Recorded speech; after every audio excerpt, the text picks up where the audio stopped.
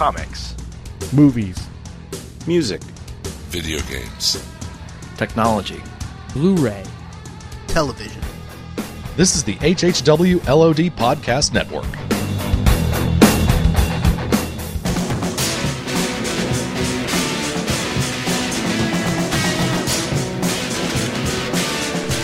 You're listening to the Jersey Shore Podcast.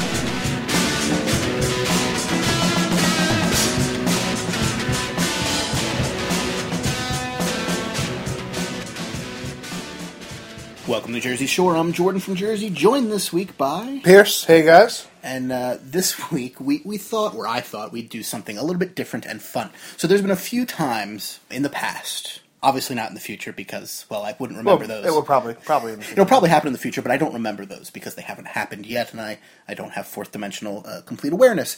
That said... That'd be cool. That would be cool, and that would be a podcast for another day. What would you do if you could time travel? But... several times in the past. Buy Bitcoin. Okay, because you were saying going back. Okay. Yes. You don't mind spoilers. We should set that up. Well, first. yes. This is the only reason this is able to happen is because I don't care. Pierce doesn't care about spoilers for most things, and he also will make it very clear, and I don't mean this in a bad way, but he'll make it clear if, I don't plan on seeing that or reading that or listening to that, whatever. So if people talk about it in front of him, whatever that thing might be, he doesn't care. I don't even remember the last movie I actually saw in theaters.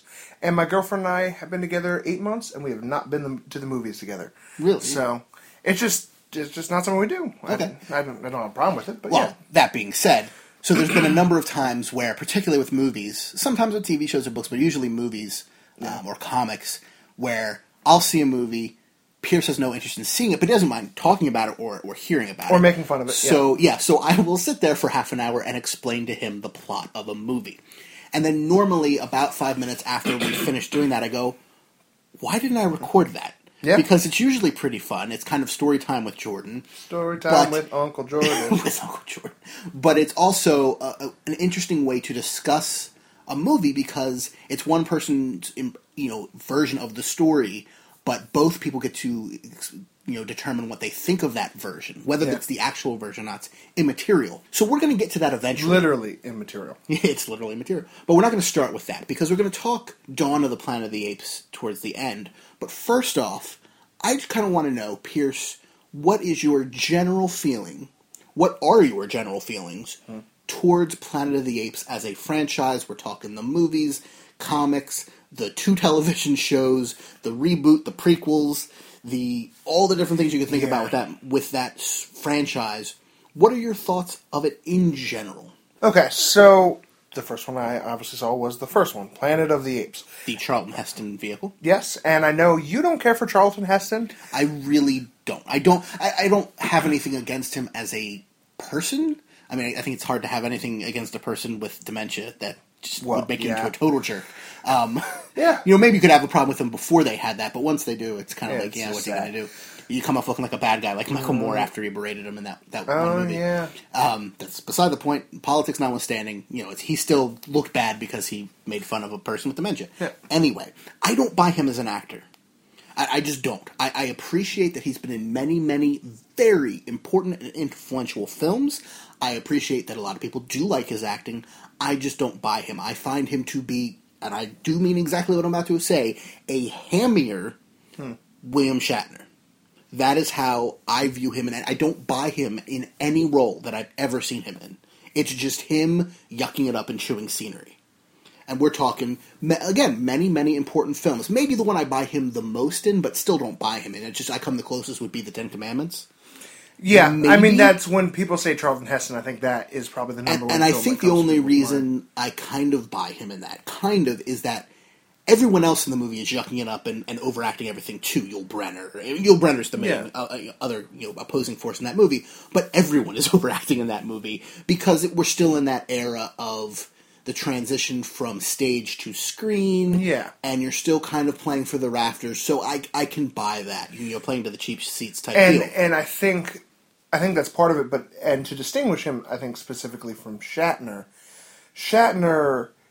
I think does it in a cheesier way, where Charlton Heston, I feel, does it in a more stoic way, where he is over the top but reserved more at the same time. I feel like... Sure, yeah. It's William Shatner on Xanax. Yeah, no, well, that's true. But I feel like Shatner wants to, like, weep and moan and like, I don't get that from Heston. I get more the stoicism and more rage and anything. It's clenched jawed. Yeah, exactly, yeah. So I liked the original. I watched it in film camp back in, like, 8th grade, because my middle school did film class during the summer, and they really tried to cover all the genres and all the time periods. And so, like... So here you get 8 movies and the future. Exactly. But this was also, like, during... I think it was when we were talking about special effects. So we saw a lot of early special effects, be it Jaws and kind of the, robotics used, or Planet of the Apes and kind of how they did costuming back then and kind of versus... The makeup effects, the masks. Exactly. Kind of stuff like that. Or, early effects like, and... I guess spoilers if you don't know this. Oh yeah, we're full spoilers as much as you can remember for anything. But I'm assuming like you at least are aware of the fact that he sees the Statue of Liberty at the end of the movie, like effects like that, talking about that and talking about what that movie did for science fiction and how that was one of the first more not like Buckaroo Banzai kind of sci-fi. And did they compare it to the book at all? Was there any comparing and contrasting? I don't remember much talk about the book, and I'm not familiar with the book, so I can't also speak to that. But I didn't actually... I've seen that one a couple times, but I've not actually seen anything in the verse, in the series, I guess I should say, until... I believe you said it was the Tim Burton remake? Yeah. Which I hated a lot. Oh, it's awful. The practical makeup effects for the apes are amazing, and beyond that, the movie's just awful. I think that's the interesting thing, where it kind of flipped, where the original was really bad makeup effects, but revolutionary for their time. Revolutionary for their time, but absolutely. They don't hold up. No. Not in the slightest, but still able to convey a well put together story. While the new one is just effects, and then Monkey Abraham Lincoln, because why not? So, beyond that, I haven't really seen much. I don't like monkeys and apes. Like, they are probably my least favorite animal. Really? Yeah, my girlfriend says the same thing. I don't know why. I just don't like them. And so, a movie about monkeys and apes taking over the world. Well, there's no monkeys in the movie. Yeah, there's no monkeys, whatever, you know what I mean. I'm not really interested in seeing a movie about chimpanzees taking over the world. So that's why I kind of haven't seen the new ones. So you haven't seen either of the new ones? Correct, yes. Okay. How about you? So I can appreciate on a film lover level, that's a difficult phrase to say. Yep. I can appreciate in a film history level and all these kind of things the original film. Planet of the Apes, I can definitely see why it's important and appreciate it, even if I don't really enjoy it that much. Again, mostly that's William Shatner. Mostly that's Charlton Heston. Charlton Heston. Don't even get me started on Omega Man, people. Yes, you heard me right. Okay. That movie's like, awful. Yeah. It's one of the worst movies I've ever seen. Yeah, I guess. But I like the story, and that's actually one where I know the story well. But alright, I'll leave that be.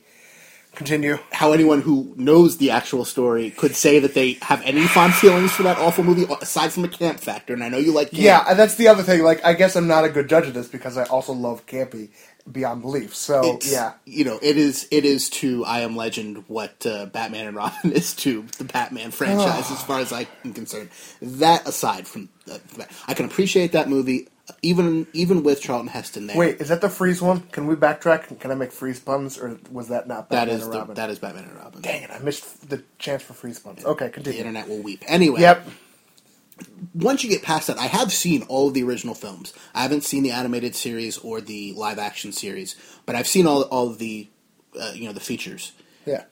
And I think I've read a couple of the comics. I've never been that big on the world of Planet of the Apes, so I haven't delved into it that big. It's a world of monkeys, There are definitely interesting things in all 5 original films. Again, I don't really enjoy any of them. And once you get past the first one, I can't even lay down the caveat of it. But at least I appreciate what they did for They were money grabs. The third one is the third one where the apes come back to our time. I didn't realize there were 5. Like, I really have no idea. Let's see if I can remember here. Well, there's Planet of the Apes. Yeah. That's number 1. Then there's, I believe the second is Beneath the Planet of the Apes, which is the one that Charlton Heston's in for like 5 minutes, kind of, and features some telepathic humans underground worshipping the bomb. Yeah, that's I remember that. Yeah. Then I believe it's Escape from the Planet of the Apes. I believe. Then Conquest and Battle 4, or Battle 4 and then Conquest. I forget the order. But at some point, the parents of Caesar barely escape the destruction of the Planet of the Apes, which the bomb blows up and takes out the planet. They basically do a reverse Charlton Heston and end up in the 70s. Late 70s, early 80s. I forget. Now exactly I'm just imagining them, like, in hippie glasses and... No, they're in, like... I forget what the female chimpanzee's name is, but she's dressed like Florence Henderson. Yeah, that's for a lot of the movie. That's pretty much what I'm imagining. Yeah, and they are eventually. That is actually a very interesting. It's a weird movie, but it does have some very interesting things to say and interesting ways of looking at the world through the eyes of these apes coming to modern times before the rise of the apes. They are eventually killed, but there's a switcheroo, and their baby is switched for a quote unquote standard chimpanzee baby. And oh no! So their baby becomes Caesar, and that is how, through a series of events, basically, and then like all dogs and cats die, and so there's some virus that basically wipes dogs and cats off the face of the planet. So people start looking for other forms of animal companionship, basically, and they start bringing in helper monkeys all over the place, like not just apes, but also I believe helper monkeys. But so. Chimpanzees become like the new it thing to have for rich people, and that leads to Planet of the Apes. It's weird. That's dumb. And Roddy Piper, I believe, is the main plays Caesar. I believe as an adult. I think it's him. I might have, or maybe it's Roddy McDowall. I think it's probably Roddy McDowall. I don't know. I don't really care. Wow. Okay. I particularly don't really like Conquest or Battle 4. They're both just weird, dark, like Black Panther allegories for thing. Like, I don't know, it's just they didn't age very well. And then I've heard nothing but terrible things about the live action series, which I've never seen. Okay, then flash forward to Tim Burton. To the Tim Burton, which was like 2001-ish, I think. I don't know. The Mark Wahlberg Tim Burton. I've seen it once. Did not really enjoy it at all.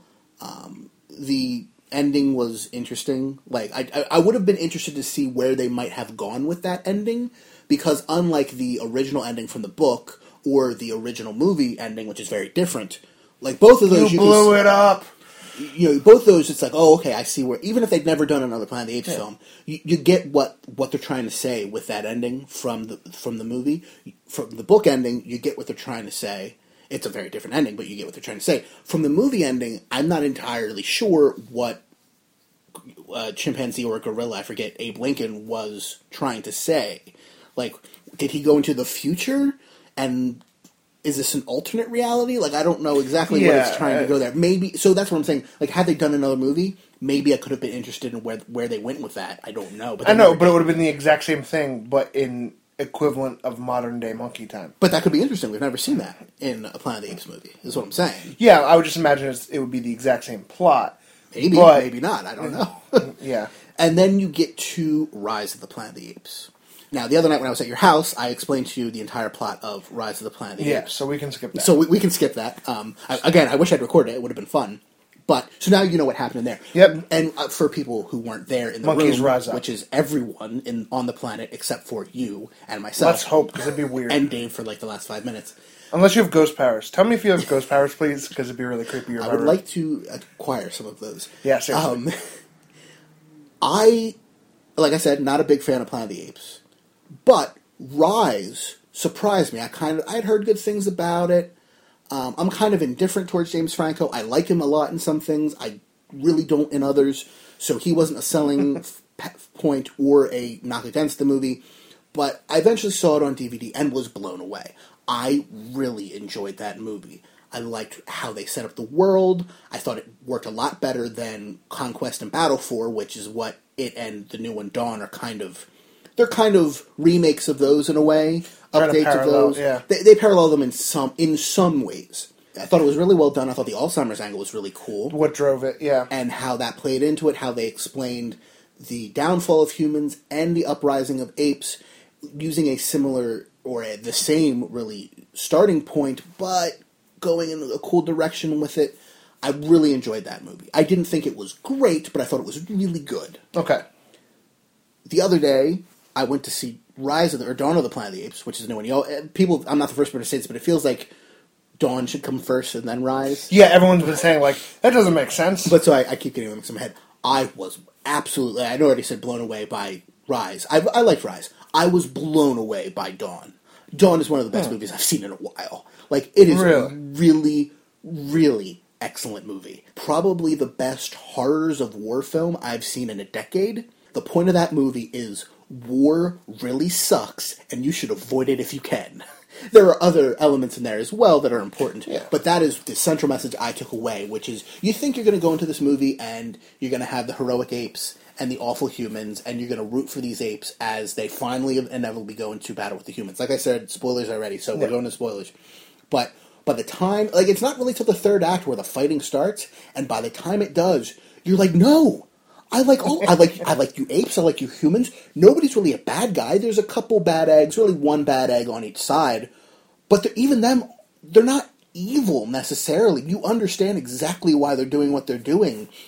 You just want everybody to work together and get along. You know, they can't because it's Planet of the Apes. Well, yeah. But it's not a triumphant, fist-pumping, yeah, when the battle comes. It's a heart-stopping, no, it's a sad moment.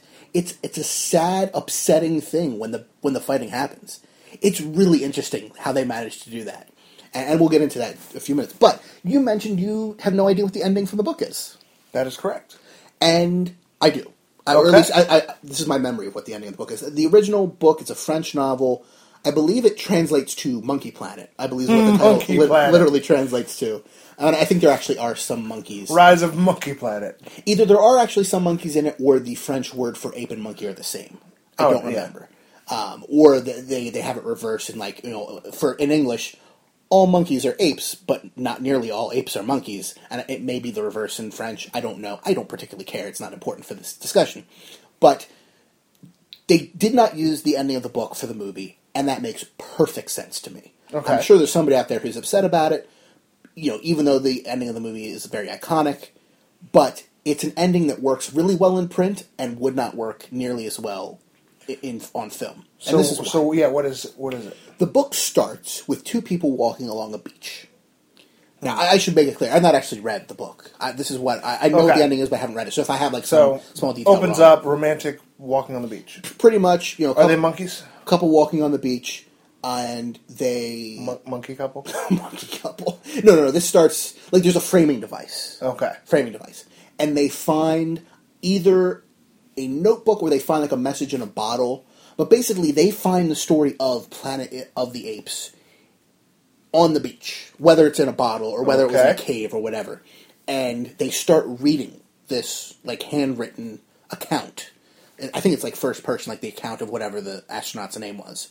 Oh, this is what happened to me. So, like how Grand Budapest Hotel is a movie about a dude recording his experience about a book, about his experience of going to a place about a dude's life story. I still haven't actually watched it, so I don't know. Wait, I think I got it right because the phrase, Don't spoil it for me because I still haven't seen it. Yeah, I don't like spoilers, unlike Pierce. But hey, full warning's been given here, and I've actually seen the movie. So they find this and they're reading it, and I don't know how much it cuts back to them, like commenting on it or whatever, but. You get to the end, whatever the end of the story was, and it's not the Statue of Liberty. That has nothing to do with it. Although the French Connection would be interesting there. Not the movie The French Connection, but the actual little French Connection. It would be interesting if they gave up and started watching French Connection so instead. I don't know exactly where it ends, if it just ends with him escaping on horses with, what's-her-name, Jungle Girl. And then the couple kind of looks at each other and goes, well, that's really a crazy story. You think that could ever happen? And... the one ape looks at the other and goes, no, that's ridiculous. A human could never write something like this. Yeah, okay. More or less. Yeah, you were exactly right in your monkey couple. You were right except ape couple. But so you're right except for that. But yeah, so I totally get why that works in print. You're not seeing the people. You assume because you do, that's what the human brain does, that these are humans reading this fanciful story and going, how crazy. But the reveal at the end is they're apes. But yeah, so ape couple. And you can see why, or I'm assuming you can see or imagine why that doesn't work on film. You would have to immediately obscure them, you know, just show their hands, but even you can tell the ape hands. So I was about to say, you'd be able to know from them, or whatever. It doesn't work as a framing device when you can see the actual characters. And in a film that would work. So it totally makes sense to me why they don't use that ending in the movie. And again, I like that ending a lot for a book. I like the ending of the original movie a lot as an ending for the movie. That's a really cool ending. You know, regardless of my thoughts on the film in general, that is a cool ending. Yeah, about to say that works. Very iconic, very interesting, and totally changes your idea of what the movie is. Like, it's hard to think about that, but if you go back and you're seeing that movie for the first time and don't know anything about it, that changes everything about the movie that came before it. No, it does. Or all the major things, you know. And especially with stories like that, that I feel like are lesser known stories. And I don't want to transition the whole topic here, but I also think about I Am Legend. You know, talking about Charlton Heston. Yeah. The actual book ending, which the whole concept of the book, where they're just vampires. There's no like ifs, ands, or buts. They're vampires. And now, granted, I actually read somewhere that they only can't go over moving water and are afraid of garlic because they think they're supposed to be, which is an interesting sort of thing. like from Preacher. I guess I don't know. There's a character in Preacher who's a vampire who everything he believes about himself is things he knows from fiction. Yeah. So when he finally meets another vampire, the vampire's like, "Garlic's delicious. Eat garlic." Yeah, like, what is wrong with you? You know, so that Churches are nice. Like, what is your problem? Churches are nice. You can just walk into someone's house. But yeah, so and the whole concept where who is the villain there, and not to spoil I Am Legend, but the idea is that he is the boogeyman. So to spoil I Am Legend. To completely spoil it in every single way. Like, the idea is that, you know, he's going around what he thinks is killing vampires. Well, he's the last human. And so now vampires aren't boogeymen. It's he is the thing that goes bump in the night. Exactly. And it's a very similar assumption that you make in Planet of the Apes, or the book at least, wherein you assume that these are humans because you're a human, and why would it be anything different? You assume the main character in this post-apocalyptic world is the hero because he's a human in a world of vampires. Why wouldn't he be the hero? Exactly. But of course, he is the villain. He's the villain, because he's just murdering people. Yeah, he's a crazy person killing people for no good reason. Other than the fact that they try to eat him, but you know, and they're whatever. A terrible whiteface. Oh, that was just Omega Man. Okay, well, there's that. Such a weird movie. So, Dawn of the Planet of the Apes. Now, people will not, of course, like I already said, be able to hear my rendition of Rise of the Planet of the Apes. Yep. But just assume it was all 100% factually correct and beautiful. And eloquent. Then you'll be in the same position that Pierce was in. So right next to you on the couch. So, yes. I should make it clear, as I transition into telling the story as I remember it of Dawn of the Planet of the Apes, I've only seen it once. Mm-hmm. It was about a week ago. So I might have some facets incorrect, but this is how I remember it. He also does not have a picture book that he can show me the images of. And then Caesar went to the river. Exactly. Like, it's not the same, but all right. So just to remind you, Pierce, Caesar, raised with humans, and super intelligent, and by the end of the movie can talk, although he only talks a little bit. But it's kind of, I think one of the only words he says, definitely the first word he says in Rise is no. Like, he yells no, and it's this big shocker moment in the movie of, oh, I didn't realize he had progressed that far. And then I think he does talk a little bit right at the end of the movie. I feel like conversation and words would come before forming a civilization. No. It's, I believe, where's the no? I want to say the no is where, okay, so there's this, I didn't tell you this part. There's the dad who has Alzheimer's, John Lithgow. Yeah. And when I believe it's when he has started to regress, after the drug has, like, worn off and he's now worse than ever, the just a-hole next door neighbor has, like, a Mustang or Maserati or something, some sporty sports car. The guy's a pilot, too, which actually is kind of important by the end of the movie. But he's a jerk and's been a jerk the whole movie. And I think he had suspicions that Caesar was living with them. So this is before Caesar goes to the ape sanctuary, which is not a sanctuary, but whatever. And the dad mistakes the car as his own, and so he sits in the car, he starts it, and there's a car accident. Like, he gets like 20 feet and then crashes into somebody. Maybe he doesn't even get into the sports car, but he gets into his own car and hits the sports car, whatever. So the guy comes out and starts, like, shoving him. Caesar sees it from the window, comes out, and I believe that's where he yells, "No!" And I might be remembering this completely wrong, but he punches that guy, and that's why he eventually has to go to the animal sanctuary, because he creates the right. Okay, so he starts talking in the first one. Okay. Either that, or he speaks at the animal sanctuary when somebody is doing something to another ape and he yells "no." Okay, and it's like something like that.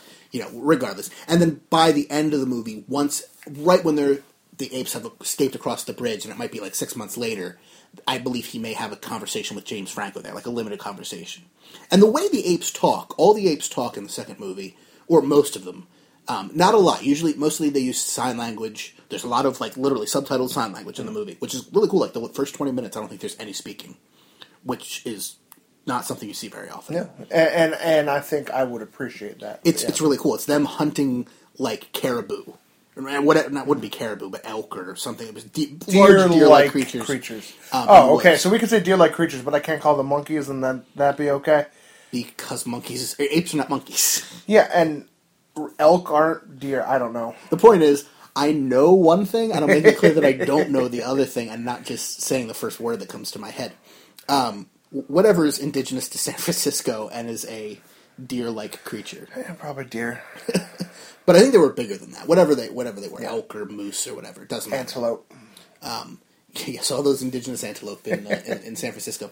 I thought this was interesting. This is a side point, but the way that, and I got to attribute this to Andy Serkis, because he's the one who does all the speaking in the first movie for the apes, but they follow his example in the second, is the way they speak is only on the exhale.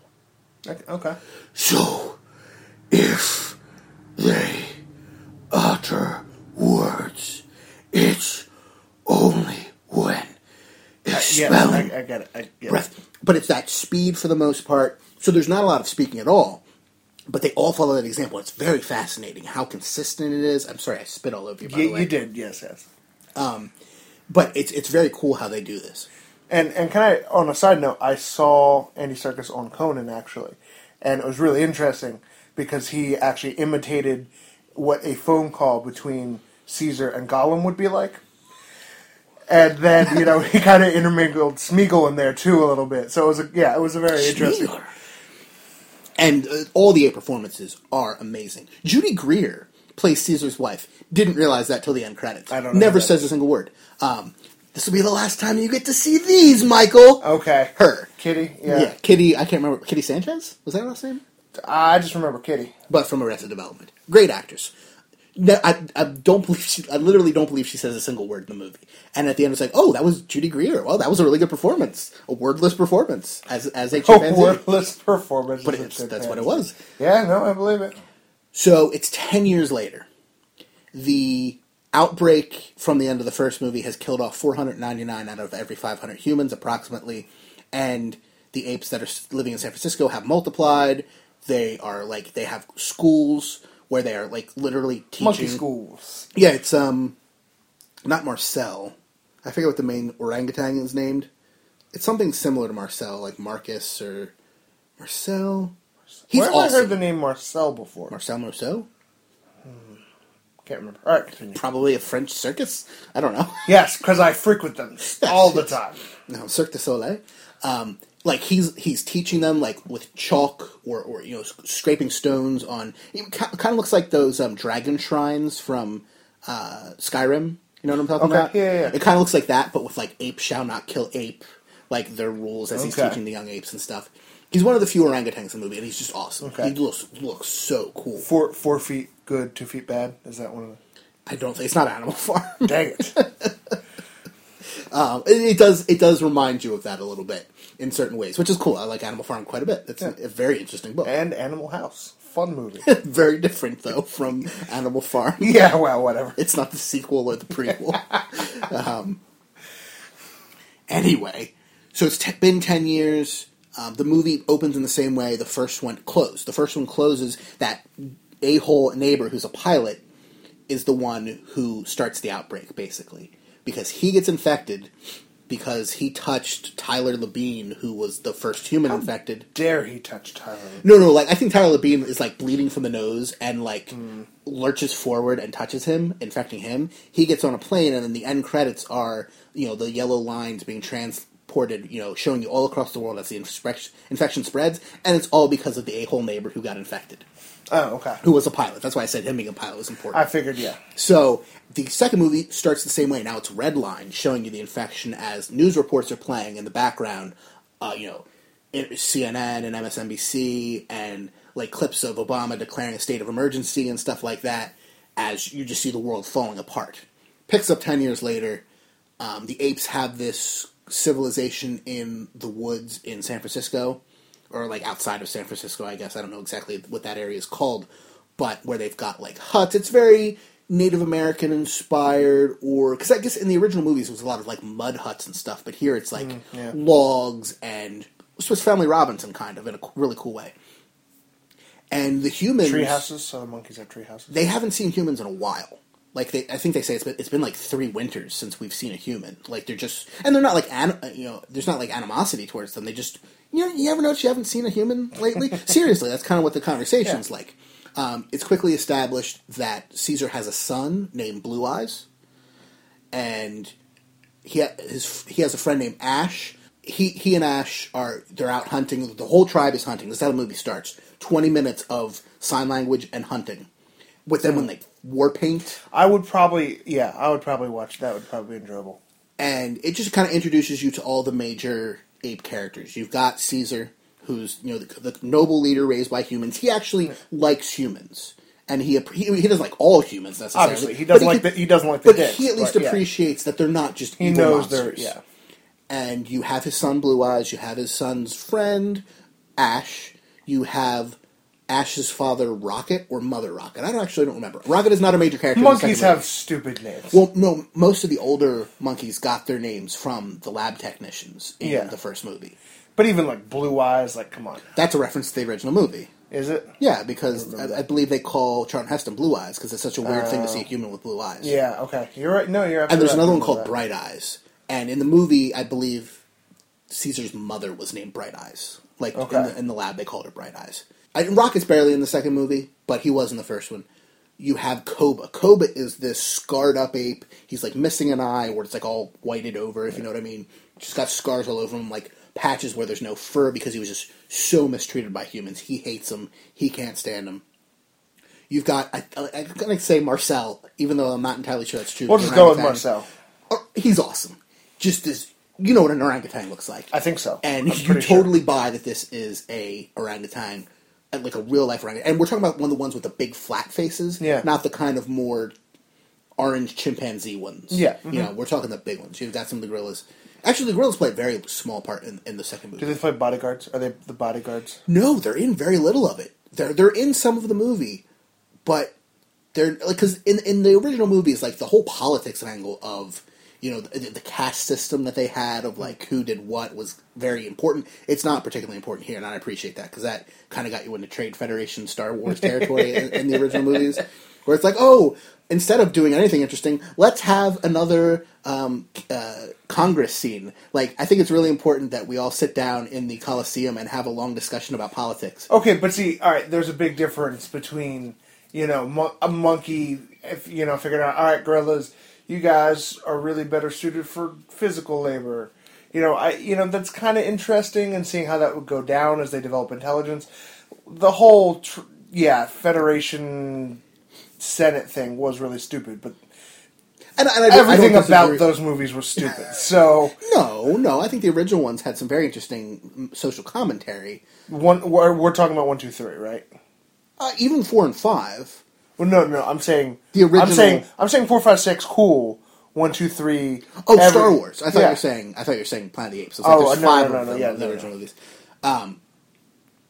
The original 5 movies, Planet of the Apes had interesting things to say. That's what I'm saying. Even if I thought they were kind of dopey. Like I said, I definitely appreciate the first one. So the gorillas are barely in it. They do have a few key scenes, but it's mostly chimps and Marcel. There's a couple other orangutans you see, and most of them are very loyal to Caesar. Everyone's pretty much loyal to Caesar. He's the leader. He's a firm leader, but he's kind. He just wants everybody to live in peace. They follow him because he gave them freedom, basically. And there's not just a few apes. There's tons of them because they've been multiplying for the last 10, 15 years, however long it's been. It's never explicitly said how long, but it's about 10 years. And I proposed a question, and you weren't sure the answer. And if anyone listening knows, did the flu enlighten other monkeys in other places throughout the world? It killed humans in other places. It's never expanded upon, probably, but we don't know. Yeah. It might have even been said something about monkeys in the in that opening credits sequence, like in the news reports, but I don't remember anything in particular Okay. being said. But that would have been the only place that would have made any sense to really do that Yeah. in the movie. So, Caesar, upstanding ape, Koba, hates humans, but he has very good reason to. Yeah. But he just does not trust them, period. Caesar's son in that first hunting scene, he gets distracted for a minute and doesn't listen to his dad, and I think it's a black bear or grizzly bear, comes out of the woods and just puts this huge, like, claw scar across his chest. So that gives you a visual identifier throughout the movie. So you're not thinking, oh wait, which one's that? Which one's And that? they did a very good job of this. Caesar, for the most part, walks upright. Okay. Very upright. Not always, but much more than the others. So he has a very human stature, so he stands out in a silhouette. Koba has the eye, and he's missing the patches, and he has his own scars. Blue Eyes has very specific scars.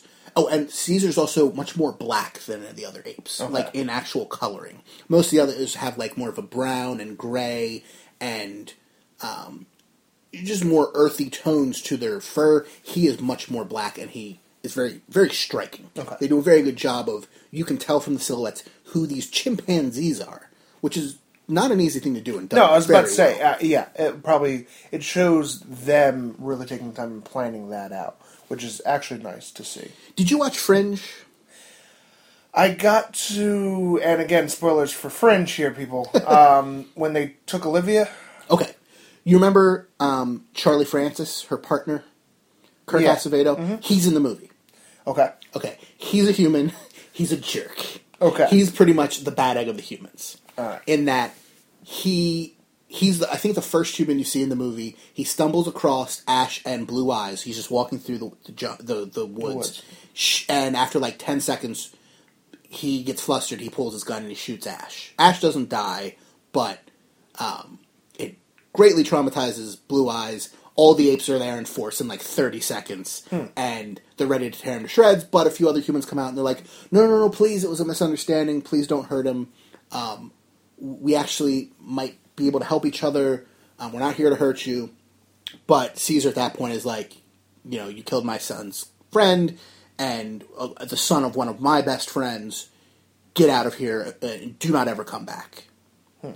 And, like, you're not welcome here. This is our part of the world. I don't want to go to war with you, but stay away. And like I said, they haven't seen humans in a long time.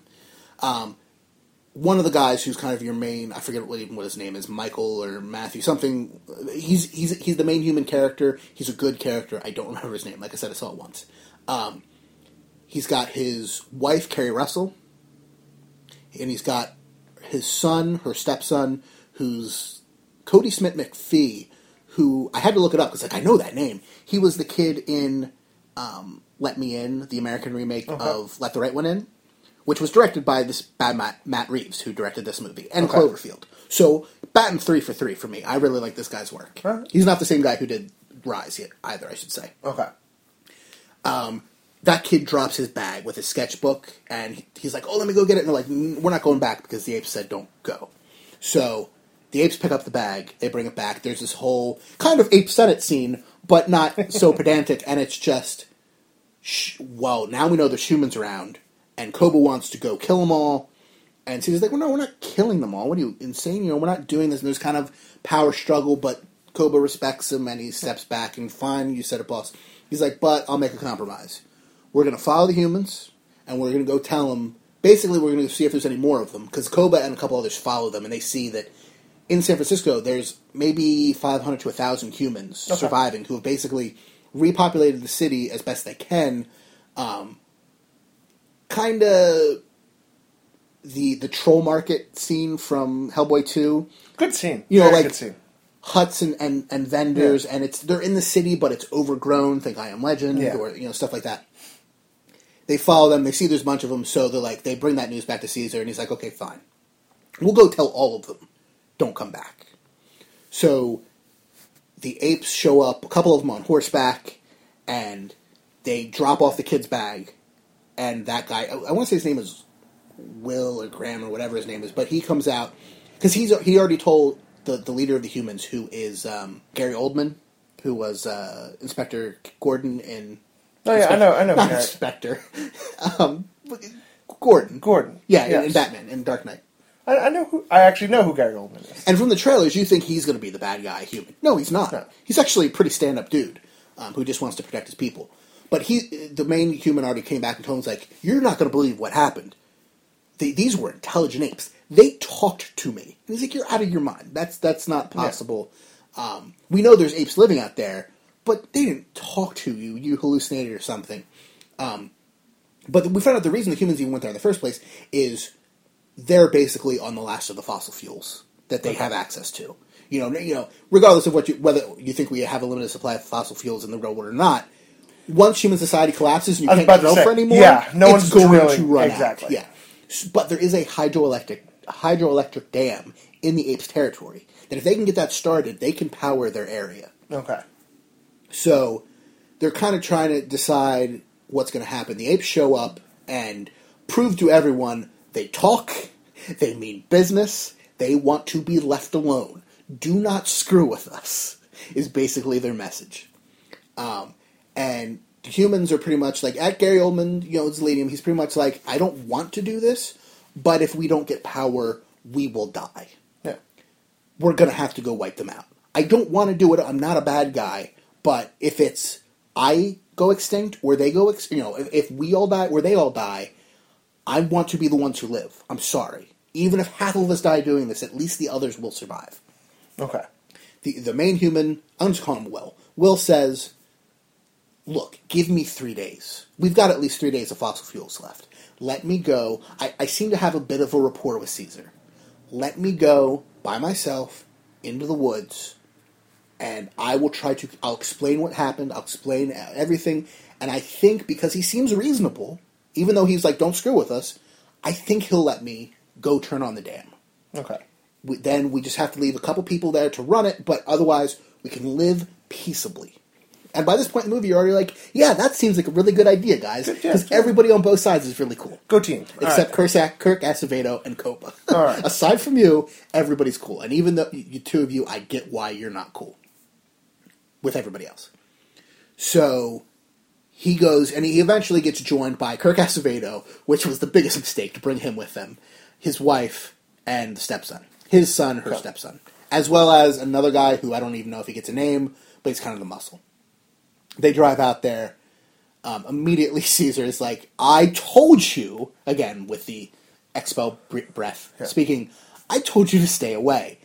And they almost decide to kill him, but finally he's like, look, I know you told us to do, but we are going to die if you don't help us. We don't want to hurt you. He doesn't tell them that if by 3 days from now we don't come to agreement, my people are going to come and kill you, because that would be a bad move, probably. Probably. But he goes, look, and eventually they come to an understanding. They go to the dam. He shows them it, and he's like, let's work together. And Caesar kind of reluctantly, but he's like, okay, I will help you. He takes all their weapons. They did have a couple weapons, because the bears and stuff. I'm about to say, you're not going to walk in the middle of the forest unarmed, He breaks the weapons, throws one of them into the river later on, and he's like, as long as you follow my rules, we're cool. Okay. I'll help you out. Meanwhile, Koba still doesn't trust anything. He and two other apes, I think it might be Bright Eyes, or Blue Eyes, because Blue Eyes kind of looks up to him. Blue Eyes does not jive with his dad really well. He respects his dad, but the two of them don't see eye to eye, and they don't understand each other. But he looks up to kind of his uncle Koba, if you will. And so him, Ash, and Koba, I think it's Ash as well, go, and they find the humans who are preparing for war. They find them like testing guns, and because there's a fort nearby, and they're just getting whatever guns, and they're testing and making sure everything works. And they're like, "Well, there's all the evidence we needed. The humans are bad news. We should go kill them." They come back, and they meanwhile they're working on the dam, trying to get it fixed, and things seem to be going pretty well. And eventually, they get it to the point where it turns on, and there is power in San Francisco. And there's this gas station, abandoned gas station in the woods, where they kind of have a nice moment where that's the first thing they see with power once they turn it on.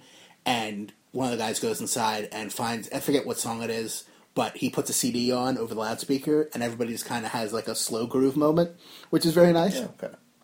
And they everything looks like it's going pretty well. Yeah. And then there's this baby chimp, most freaking adorable thing in the world. It's Caesar's second son with his wife, Judy Greer, who I don't even think is named in the movie. The actual character of the ape, I don't know if she's named. But this thing's adorable, and it's kind of crawling on Kerry Russell's shoulders. The kid has bonded with Marcel, the orangutan, because the sketchbook, and that guy's the teacher, so they're kind of going back and forth. Intelligence. Woo. Everybody's kind of bonding, everybody's kind of cool, except Kirk Acevedo, who... His whole family died in the... Like, he has good reason to hate and distrust the apes. Like, everybody he knows never loved is dead. He's the last one left. He thinks everybody's being an idiot about these apes, which are... They can talk. This is a problem. Like, everything about this is bad. We shouldn't trust them. The ape, the little chimpanzee baby, starts crawling over to... I like how you make him, like, 3 inches tall. Yeah. He's, like, 6 inches tall. Okay. He's adorable. He's newborn. You see him born in the movie. Now, you don't, like, literally see him born. The miracle of monkey life. But you see, like, right afterwards.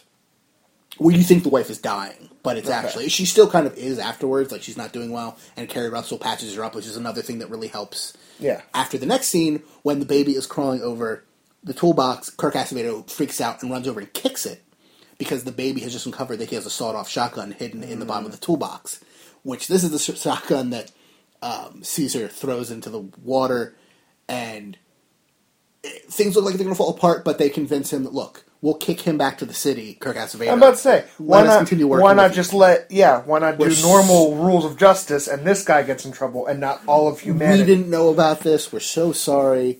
He's like, okay. And then Kerry Russell, because she notices that Caesar's wife is, like, dying after, like, something inside her didn't heal right after the birth, basically.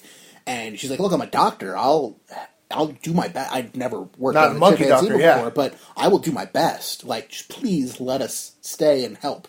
We like you guys. We're really sorry. We're pro-monkey. And so that kind of works out a little bit. So Koba has seen all this. He knows about the weapons. He goes back to San Francisco, across the bridge. The very rusty and dilapidated Brooklyn Bridge. Yeah, you know the Brooklyn Bridge in San Francisco? Oh, of course, yeah. Yes. Very famous. The Golden Gate Brooklyn Bridge. Yeah. And so he goes across, and he finds 2 of the humans who are testing. And he's already been there once, and he played dopey. He played kind of like Circus Ape. Made goofy faces, immediately changed his posture, just kind of, I'm a goofy ape, look at me. Mm-hmm. And that got him out of being shot earlier in the movie. He goes back to those same 2 guys and does the same thing, and they're like, oh, he's kind of cute. He points to the bottle of whiskey, and like, oh, give him some whiskey. He wants some whiskey. And so he does, and they're goofing around, and then he picks up one of the rifles, and like, oh, that's probably bad, but okay, just give us that. And then he shoots him point blank. Okay. Steals a bunch of guns, brings it back, or at least one gun. He climbs up while everybody's kind of celebrating in Ape Village, and everything's going great. Wait, is it like the Ewok celebration? Not nearly as Wub Wubby. Okay. All right. Or Nub Nubby, I guess. Nub Nubby, yes. Wub Wubby would be the dubstep version. I would probably enjoy that, yeah. Wub Wub, Nub Nub. And everything's looking perfect. There's power in San Francisco. The humans everything's going great. Yeah, Kirk Acevedo is sitting in a car in the jungle waiting for the rest of his people for when they're done, but he's like not going to be trouble. He's far away from everybody else. Yep. He doesn't have a gun. And then Koba spies from the shadows Kirk Acevedo, and he hates Kirk Acevedo as he's making his way back to Ape Village. And he kills him, takes his lighter, because he's trying to like light a cigarette or whatever in the car, or just flicking around with the lighter because he's bored. Because he's sitting in the middle of the jungle. Yeah, what else are you going to do? What else are you going to do? He's just ticked off about apes and life in general. And he goes to Ape Village, and he flicks open the lighter, starts lighting the village on fire. Wait, who killed it? Oh, Koba lights the village on fire. Starts a fire in the village. Okay. And then he takes the gun, goes to the shadows, and assassinates Caesar. No, she's dead. Caesar falls off the side of Ape Village, just like 100 feet down. And you're like, oh crap. We're halfway through this movie. That's a huge surprise. Yeah. I never in a million years thought they'd kill off Andy Serkis in this. Maybe at the end, but you never think they're going to kill off Andy Serkis in the middle of this movie. You know. But, you've already seen like a bunch of times where Koba's like, we need to do something. You're going to get us all killed. And now Koba's finally like, you know what? I'm top ape. I'm not living under this anymore. this is going to go south. Might as well go south with me in charge, and with me being the one to make the first move. So he assassinates Caesar.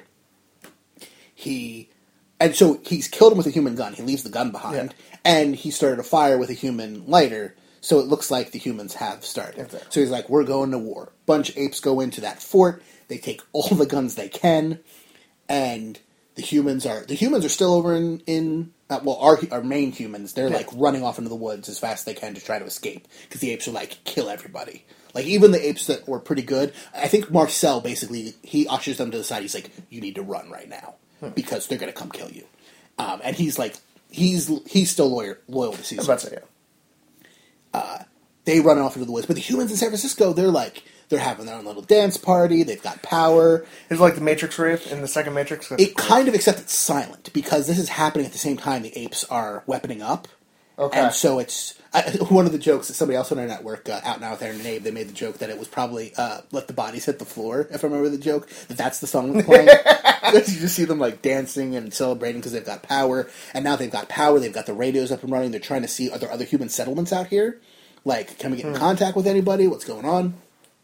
The apes are just grabbing everything, and a lot of this is done in mostly silence, where it's just like creaks and groans and very little music for a lot of, not all of it, but for a lot of it, especially in key scenes. The apes just grab every gun they can and they ride into San Francisco. A lot of them on horseback, carrying machine guns, and at one point, Koba's dual-wielding machine guns on the back of a horse. And instead, it's awesome, but at the same time, like I said, this is that Horrors of War thing, where by the time this happens, you're like, no, everybody should be working together. You're all so awesome, and I want everything is awesome. I want everything to work out for everybody. Well, it's not going to work out for everybody. Well, no, obviously. The apes roll in and catch the humans unaware. The humans start fighting back as fast as they can. Like Gary Oldman's, he's ex-military, all his family's dead, but he's like, he's you over there, you over there. We still got a bunch of guns in here, so we're not like defenseless. Send out the APC. They've got like one APC that they send out. To which Koba jumps on top, pulls out the machine gunner, and pulls out the other guy, and now Koba's got an APC, which he uses to ram down the doors. Okay. Back to our main group of humans in the woods. They're running. They get almost back to the Jeep when they find Caesar. Caesar is not dead. Okay. He's almost dead. Oh, he's mostly dead. He's mostly dead. It was true love. It was like a gut shot, or it wasn't like a... He did fall a ways, but he's a chimpanzee, Because they know how to fall really well. They know how to fall, but it was also like he was falling down through trees and stuff. So even though it was a long distance, and I've heard some people be like, "Oh, he should have died there. It'd be much better." But for me, I totally bought that he was dead up until that moment, and they did really cool things with it afterwards. So they're like, "Well, we've got Dr. Carrie Russell," so she starts patching him up as best she can. They bring him into the suburbs. They're looking for a place to stay, and he points to a house. And it's the same house from the first movie. And you know that because there's this pattern in the window, like in the attic. And that's kind of like Caesar's, the symbol. It's kind of like the Mockingjay symbol in Hunger Games, where it's like, it's the symbol of the revolution. It's the symbol of, like Caesar lives type deal. It's very simple. It's kind of like a triquetra, except it's four-pointed. Okay. And it's almost like the inverse. It's hard to explain. But, so they go there, Caesar rests for a few days, and he finds in the attic, like, all of his old stuff, and James Franco's video camera, so there's a little bit of battery left. He watches, like, a few seconds of James Franco, and just reminding him of the good that is in humans, and meanwhile, Koba has won. Koba is funneling people into cages. It's very much like we are to the point of, I can see where we get to Planet of the Apes from here. Humans are in cages. The few apes that are still loyal to Caesar, which is pretty much the gorillas and the chimpanzees, and the orangutans. Like, the chimpanzees will follow the alpha chimpanzee, it seems like, for the most part. But the gorillas and the orangutans were not there because Caesar was alpha. He was there because they trusted him and... they appreciated him. They're all chained up inside of a bus. Like, Koba has them under house arrest, basically. I can't trust you. You're still loyal to Caesar. And so all of them are, got shackles around their neck inside this bus. The humans are in pens, and most of them, like the apes, are like just going building to building and ripping humans apart or enslaving them.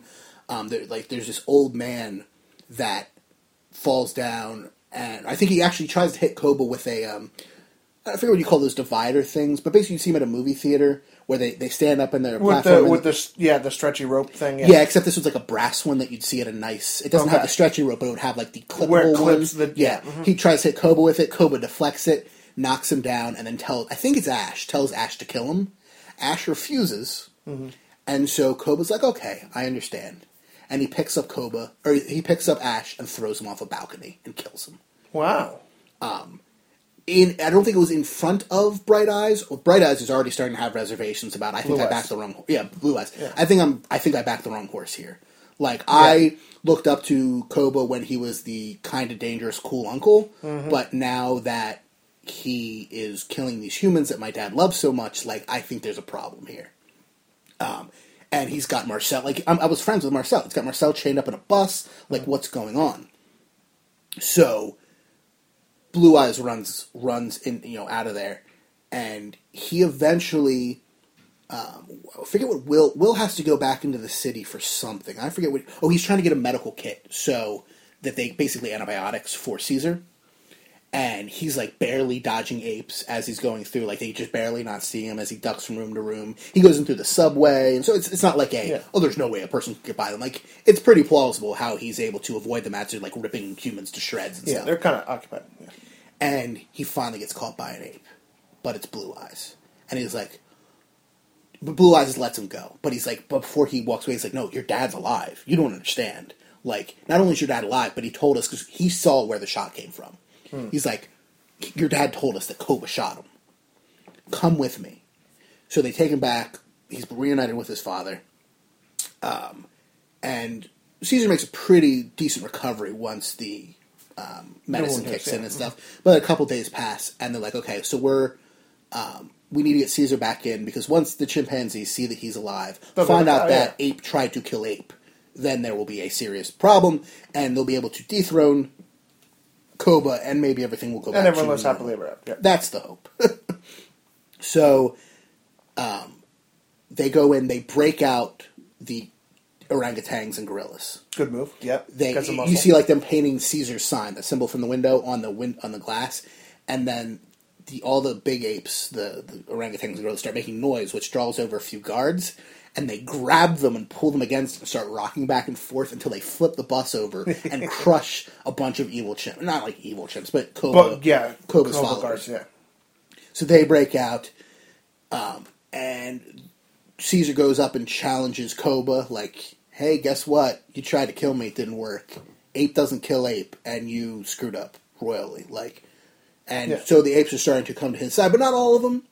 And now they're all on top of this building. I forget what the big building in San Francisco is, but it's a big skyscraper. It's kind of an unfinished one. They're on top of it, so there's lots of rebar sticking out and a crane because it was never finished because society was destroyed. Oh yeah, you know how that happened. Priorities. Remember when Ireland was destroyed? Remember we were talking about that before? Ooh, yeah. Remember Ireland and how they had to stop midway through Dublin or something? Wait. You know how Dublin's unfinished? Remember what I said? They kind of got halfway through and they're this has become the strangest running joke of any podcast ever, possibly. So, they're up there. Will, meanwhile, is trying to rescue any humans, and he runs into Gary Oldman. Gary Oldman is underneath the building with a few other humans. They've gotten in contact with, the National Guard or the Army. There is some organized remnant of humans left outside of San Francisco. They've gotten in contact with them. They're coming. So it's the cavalry's going to be here. We just need to kill as many apes as we can. So we're lacing the bottom of the building with C4 all the way down here in the subway. And as soon as it's done, we're going to blow it up, kill as many apes. Maybe we can even get all of the apes in one fell swoop and save the world. Good plan. This is my plan. And Will's no, you don't understand. Caesar's here. Everything's going to be okay. Maybe we need to give him a chance. And no, we're not going to do that. So he grabs one of their guns, holds them all at gunpoint. It's I can't let you do this. I can't let you stop what chance we have at peace. And Gary Oldman grabs the detonator and explodes them all. So now the building is crumbling as Caesar and Koba are having their wrestling match, basically, Okay. up at the top for dominance. You know, keep in mind, Caesar's injured. At yeah. top form, he can beat Koba no problem. Or at least has in the movie so far. Like, there's a couple times where Koba did something and he knocks him, right on his ass. But he's in serious pain, he's bandaged up, and Koba knows this, and Koba fights dirty, and all these kind of things. And so the building is crumbling, the apes are they didn't get all the C4 finished, so it's only half the building is crumbling, but that's a lot, and a lot of the apes are able to get to safety, and they're fighting, and eventually, it keeps going back and forth who has the upper hand, but eventually Koba is hanging from, by one hand, and is about to fall down the pit, and Caesar's standing above him. Caesar has to search for him, actually, because they fall in different directions, and the question is Koba gonna sneak up behind him and kill him, or what is Caesar gonna do? Are you gonna get the I'm not gonna kill you because ape doesn't kill ape, but I don't have to save you Batman moment? Yeah. What are you gonna get here? Because the apes don't talk a lot, but when they do, it's usually important. What is he gonna say? So Koba's ape doesn't kill ape, and Caesar looks at him and he goes, "You're no ape." Oh. And he lets him fall to his death. And I was like, that works. You know Yeah, it was going to be something like that. I think You Are No Ape works. It's a little bit Animal Farmy. All animals are equal, but some are more equal than others type deal. Mm-hmm. But lets him fall to his death. The apes return to the jungle. And with... the main human character, Will, literally... again, I think his name is Will. I don't care. But he literally fades out into the darkness. It's this movie begins with apes and ends with apes. He's kind of in the background of the scene. He comes back to say goodbye to Caesar, and he's kind of in the shadow. And the next time Caesar turns around, he's pulled a Batman, and he's gone, and you never see the humans again. He's full of Batman. No, I mean, it's kind of what it is. Because the humans are not the focus of this movie. It is about the dawn of the planet of the apes, not about the human resistance or the humans who live anywhere. And the movie ends with the apes kind of starting to rebuild, and with the threat of the military is on their way, but at least Koba's dead, and maybe there can be a peaceful resolution, but it's not going to happen. No, yeah. Because we've seen the 5 movies that come after this. So that's Dawn of the Planet of the Apes. Dawn of the Planet of the Apes. All right. Do you think my version does any justice to what the story actually was? Possibly. It's hard to say. I mean, without having seen it. Now that I've ruined everything, I literally cannot recommend this movie enough. It is so good. And I say that as a person who generally doesn't care about Planet of the Apes one way or the other. This one is an excellent, excellent, excellent movie. Just as itself, it's a good film. It is. Yeah, I mean, if you'd never seen Rise, you'd probably miss some of the detail. You wouldn't know Rocket's relationship with Caesar or Koba's previous relationship with Caesar, how these things work out. Previously... why is Marcel so awesome? Things like that. Again, his name's probably not Marcel, but he is an awesome ape. Some of that stuff you might be a little bit lost on, even though you should see that movie because it's good. Not as good as this one, but it's good. But it is just an excellent movie. So, all right. So that was longer than I expected it to be. Long one, yeah. So go see Dawn of the Planet of the Apes. Even with it being spoiled, it's still an excellent movie, I think. Or just listen to this and just listen to this again and imagine apes in your brain flying around. And don't see Omega Man because it's terrible.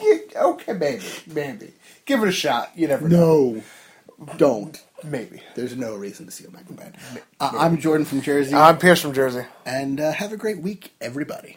Thanks for listening to Jersey Shore. You can contact us at jordan@legionofdudes.com. That's JORDAN. Or you can leave us a voicemail, 972-798-3830, and just let us know that you're leaving it for Jersey Shore.